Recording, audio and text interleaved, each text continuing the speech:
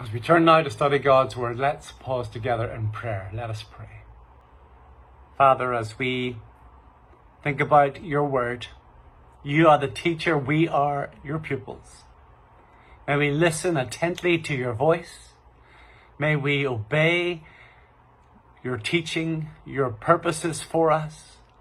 May we learn more of you, become more like you, and find that you are opening the way for us in which we should walk, so that we would be lights in a world of darkness, salt in a world that is unsavory.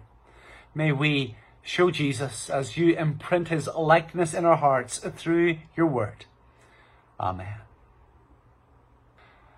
Arriving at the free from section in the supermarket is an invitation to myself and my fellow celiac sufferers to enjoy with confidence all the products on display. If it's labelled free from, then I know I can eat it without fear of repercussions. And I can do so without the need to carefully examine all the fine print, as when I'm confronted with other dining options. I have complete freedom to eat without concern, but only if that product comes from that restricted section of the supermarket shelves. In a sense, that's the lesson from today's text. We need to understand that freedom has form. Liberty has limits. The Apostle Paul has made his great announcement in Galatians 5 verse 1. For freedom, Christ has set us free. And now he's unpacking the implications of this great truth for us, teaching us that living with such freedom entails certain things. The text that Charlie read for us begins, Galatians 5:13. For you were called to freedom. And Paul has two great purposes in his writing of this epistle. And they are that believers would neither lose their freedom nor abuse their freedom in the gospel. So let's review together what this message of Galatians means and remind ourselves what it is that we can be free from.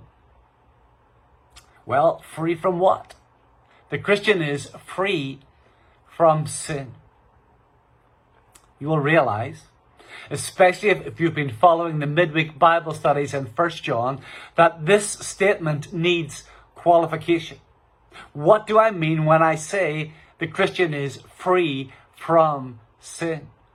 Well, he or she is free from the penalty of sin. Again, in Galatians chapter 3 and verse 13, we read these words. Christ redeemed us from the curse of the law by becoming a curse for us.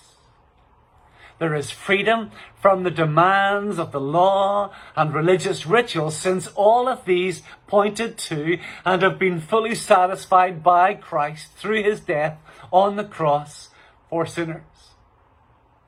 We are free from the penalty of sin, and we are free from the power of sin. As Charles Wesley has written in his great hymn, he breaks the power of cancelled sin. He sets the prisoner free. His blood can make the foulest clean. His blood availed for me. Paul helps us grasp this wonderful truth in the amazing verse 20 of chapter 2. Galatians 2:20. I have been crucified with Christ.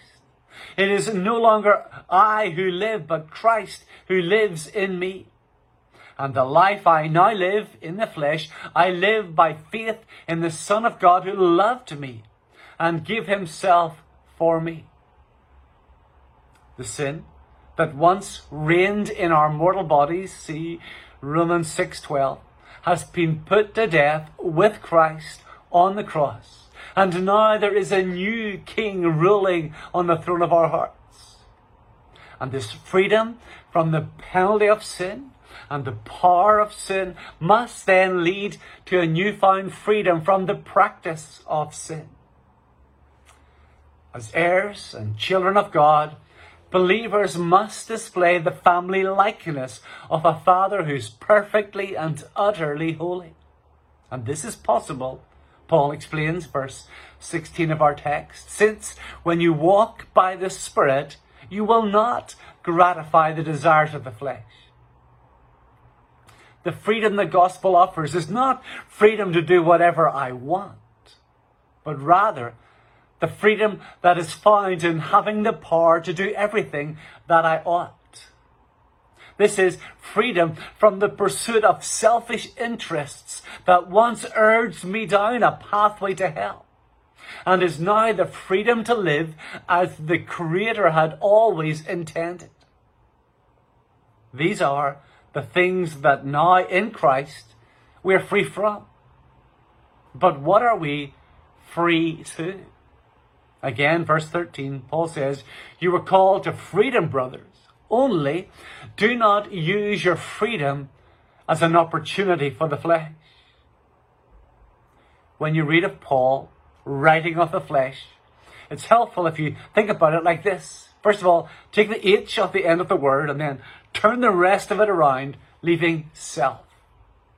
The power of the gospel transforms our hearts from living for self to living by the Spirit. There have been those who have attempted to expose Paul's preaching as antinomian, dismissive of the law, accusing him of a message that is not a freedom from sin, but a freedom to sin. Some have taken Paul's message and have sought to exploit his teaching, arguing that now that I'm no longer under the law, I can break the law without consequence. I can lie, steal, murder as I please. And Paul says, no way, Jose. If you misuse your freedom and to make it an excuse to satisfy the desires of the flesh, your freedom will be gone and you will become increasingly enslaved to your selfish appetites. God's children have liberty, not license. You may be free from the constraints of the law, but you are not free to live contrary to the law. Rather, you are free from sin, and so you are free to serve. Again, staying in that 13th verse. For you are called to freedom, brothers. Only do not use your freedom as an opportunity for the flesh, but through love serve one another.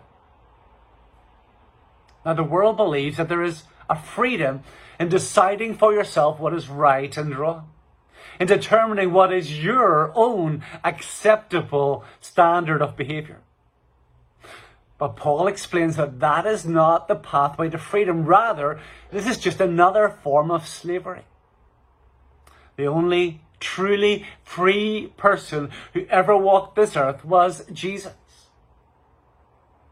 The Russian Orthodox scholar Alexander Shmeiman writes, how truly noble, truly human and genuinely free are those who still know what it means to bow before the high and the holy, the true and the beautiful, who know what reverence and respect are, who know that bowing down before God is the true condition of freedom and dignity.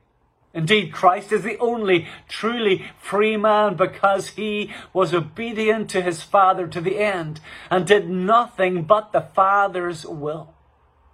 To join the church has always meant to enter into Christ's obedience. Elsewhere, as we noted at the start of the service, in Philippians 2, 3-5, Paul writes, do nothing from selfish ambition or conceit, but in humility count others more significant than yourselves. Let each of you look not only to his own interests, but also to the interests of others. Have this mind among yourselves, which is yours in Christ Jesus. Jesus, who came into this world, who lived a perfect life, came to serve. And his ultimate act of service was in his self-giving death upon the cross for our sin.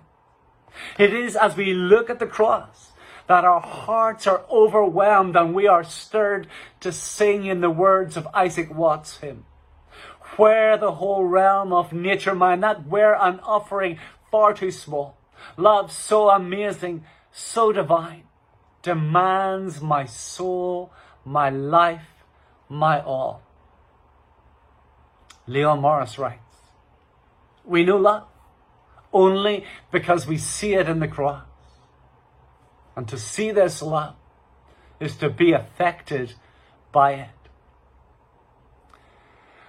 Freedom from the law and the fullness of life which belongs to believers is only to be experienced as we dedicate our lives to loving and caring for others in Christ-honoring, self-giving sacrifice.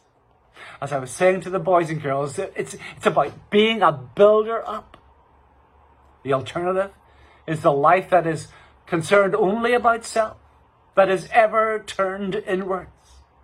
A lifestyle that Augustine first described 1600 years ago in Latin as incurvatus in se, curved in on oneself. Today we might call it the selfie generation. But by whatever name you choose, it is the most miserable life possible, since it's not how God has designed us to function. Verse 14 explains, for the whole law is fulfilled in one word. You shall love your neighbor as yourself. Bible teacher John MacArthur explains the implications of this statement, commenting, when a Christian genuinely loves others, he fulfills all the moral elements of the Mosaic law. When you become a follower of Jesus, your obligation to the law is in one sense increased, since the law is a written description of the heart and nature of God.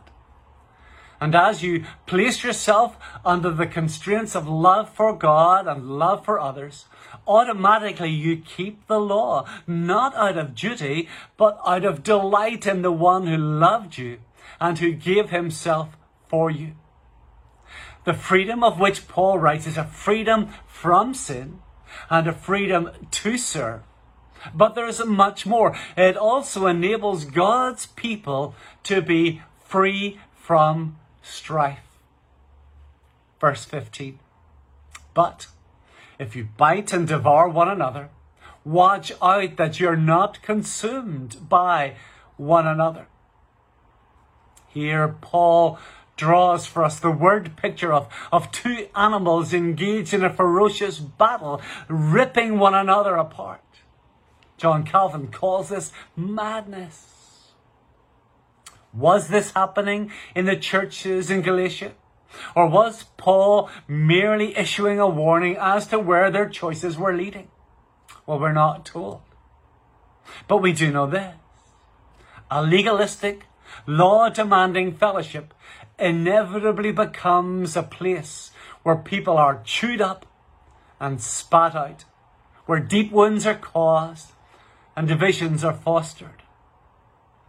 The legalistic congregation believes that God is angry with his people and we had better shape up and start keeping the rules if we're ever going to make him happy.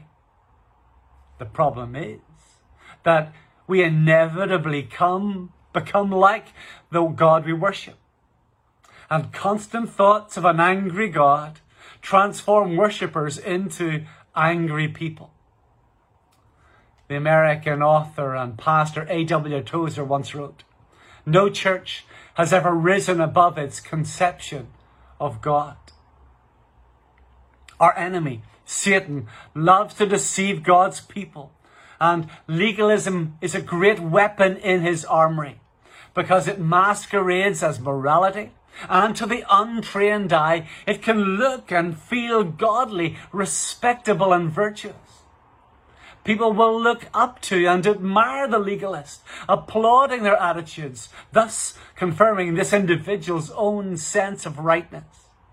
And if, as a legalist, you surround yourself with like-minded people who are also intent on subduing grace, that creates the perfect environment for an ever-increasing toxic legalism to flourish. Some of you have the wounds to prove the point that I'm trying to make. But don't we know that infighting has ever been a major hindrance to the advance of gospel work? You don't have to travel far to meet a Christian who's been badly wounded by friendly fire. Perhaps they were once themselves on fire for Christ, but because of critical spirits or jealousy or just the outpouring of embittered hearts, they themselves are now left disheartened and depressed. Martin Luther once wrote, "May a merciful God preserve me from a Christian church in which everyone is good. I want to be in a church of the faint-hearted, the feeble and the ailing, who believe in the forgiveness of sins." The freedom of which Paul writes is a freedom from sin and a freedom to serve, a freedom from strife and a freedom to subdue the desires of the flesh. Paul is saying that there should be no fighting among the believers, but that there must be fighting within the believer. Presbyterian theologian Joseph Pippa comments, "If you are not at war with your lusts and the remnant of sin in you, then you most likely remain unconverted. Do not let the reality of the battle discourage you. The fact that you have these interior wars is to you a sign that you are alive." Imagine you have two children in the backseat of your car and you say, "Let's go and get something to eat. Let's go to a drive-thru. Where shall we go?" And immediately World War III erupts as one child loves McDonald's and the other loves Kentucky Fried Chicken, and they can't come to agreement. They like different things. They have different appetites, and this inevitably leads to conflict. Verse 17, Paul writes, "For the desires of the flesh are against the Spirit, and the desires of the Spirit are against the flesh. For these are opposed to each other, to keep you from doing the things you want to do." In the Christian life, there is this deadly feud between the spirit and the flesh, and there can only be one winner. And we must never aim for self-sufficiency, but utter spiritual dependence. It seems oxymoronic that to gain the victory in the Christian life, I must lose and be constantly in surrender to the Holy Spirit. And yet, it is walking in the Spirit that leads me into conformity with the law, verse 18. But if you're led by the Spirit, you're not under the law. Christians are not under the law, not obligated to it, but we live in accordance with the law because, being spiritually controlled, we no longer live as we wish, but as God wills. We do not live to please self, but to please Him. And as I've said many times, such law adherence then is not out of drudging duty, but out of daily delight. In Greek mythology, the sweet song of the sirens was supposed to have lured many sailors to their death on the rocks. But there are two accounts of those who managed safely to navigate past. In one, Odysseus filled his sailors' ears with wax, and then he lashed himself to the mast of the ship so that he would not be urged to jump overboard to his death as he sailed by. But in the other, Jason and his crew of the ship Argo had Orpheus play music on his golden lyre that was far more beautiful, and so no thought, no consideration was given to the siren's song. Both captains kept to the course, one by being tightly bound, the other being free to be enraptured by beauty. And it is to this second pattern that the Apostle Paul calls us. The law constrains, the gospel captivates. The law enslaves, the gospel enchants. And so it is that the life I now live in the flesh, I live by faith in the Son of God who loved me and gave himself for me.